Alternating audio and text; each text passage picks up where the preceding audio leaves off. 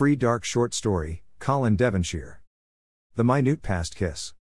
Another celebration, another day, Peg said to the mirror. The mirror didn't answer.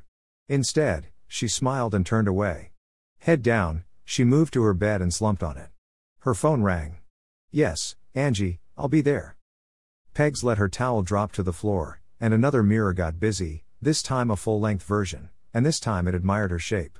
She patted her stomach. A little too much food, far too much booze, but nothing else showing. She smiled and threw open her wardrobe. Too frumpy, too skimpy, my God, why did I buy that thing? She flicked through her party gear. No, not too skimpy, who cares? I'll wear that. Happy with her choice, she moved to her underwear drawer. Opening it and slamming it, she said, who needs undies? No one will see. Her year had been a nightmare. Precisely a year ago, her fiancé, Steve, had been killed in a hit-and-run accident outside her flat, dressed in a dinner jacket and colorful bow tie.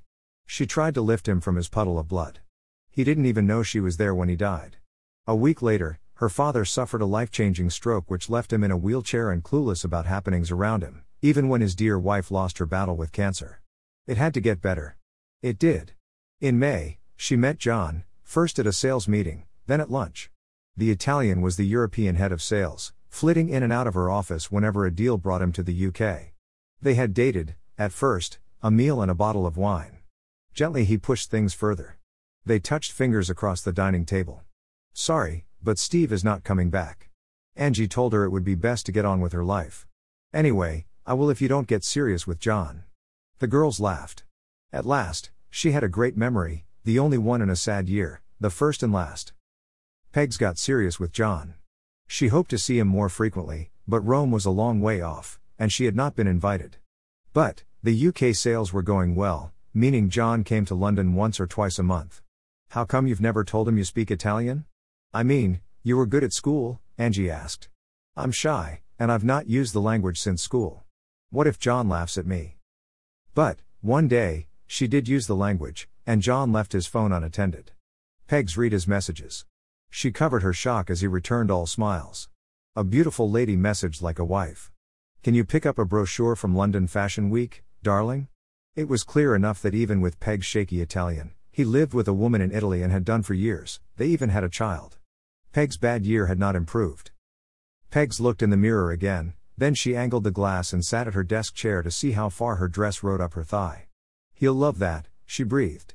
She popped into the kitchen and found the small file she would need. Her Uber was waiting outside. She arrived at the ballroom in time to see the company's seating plan. She was next to John, with Angie on the other side. She wanted to be fashionably late, so she decided to tour the hotel.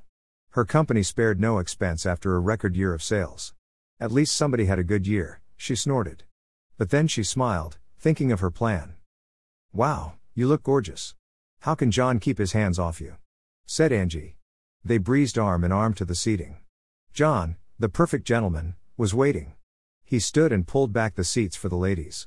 Then he introduced his head of Italian sales. Angie grinned her approval at the handsome salesman. Small talk and wine flowed, and soon the appetizers arrived. Pegs opened her silver lame clutch bag, and the metallic threads gave her an odd feeling of confidence. She touched the tiny bottle tucked under her handkerchief, twisting it around in her fingers. I'll wait until the brandies arrive, she decided. Music and laughter got louder as workmates were whisked to the dance floor. Angie was in the arms of her new friend as he whisked her across the floor, laughing and chatting like long-lost pals. You are quiet tonight. Do you not like my outfit? Or have I said something wrong? Asked Pegs. No, not at all. You look spectacular. Sorry, I have a lot on my mind, said John. Anything I can help with? No, it is not work-related. I have some family worries, and I need to sort them out. Oh, I see. Are you not dancing? Does your family get in the way of that, too? Ha ha, he chuckled. Let's hit the floor. Oh, hang on, here comes the waiter, I'll order a brandy round. Would you and Angie like one too? I would, and I'm not sure about Angie. It looks like she'll need an energy drink. Pegs grinned. Excuse me. I must go to the ladies first. She grabbed her bag and strolled away. The toilet closed behind her. She put her lipstick and perfume vaporizer in front of the mirror. She looked at the little bottle and secured it under her bracelet for easy access. A quick pee, then action. she said to the mirror. She nipped to the privacy of the cubicle, but before she could lock the door, it burst back against the wall. I couldn't resist you any longer. In the ballroom, it was torture for me to look at your legs and imagine your silky flesh. He reached behind and locked the door. Then, panting, he grabbed her and kissed them as he had never kissed a woman. He was sucking at the flesh of her neck, and his hands lifted the skimpy material. Pegs felt for the file, scared it would drop. No, please, not here, she said. But, I can't wait any longer.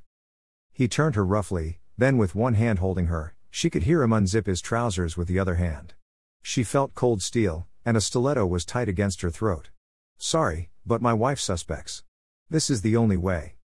The chimes started ringing. John kissed the back of her head and breathed, goodbye. The end. Splash, Splash is available on pre-order. You don't know how important reviews are to authors, so please jot a few lines, Amazon, Goodreads, iBooks or anywhere. Thank you. Amazon, here. iBooks and others here. Goodreads here coming soon.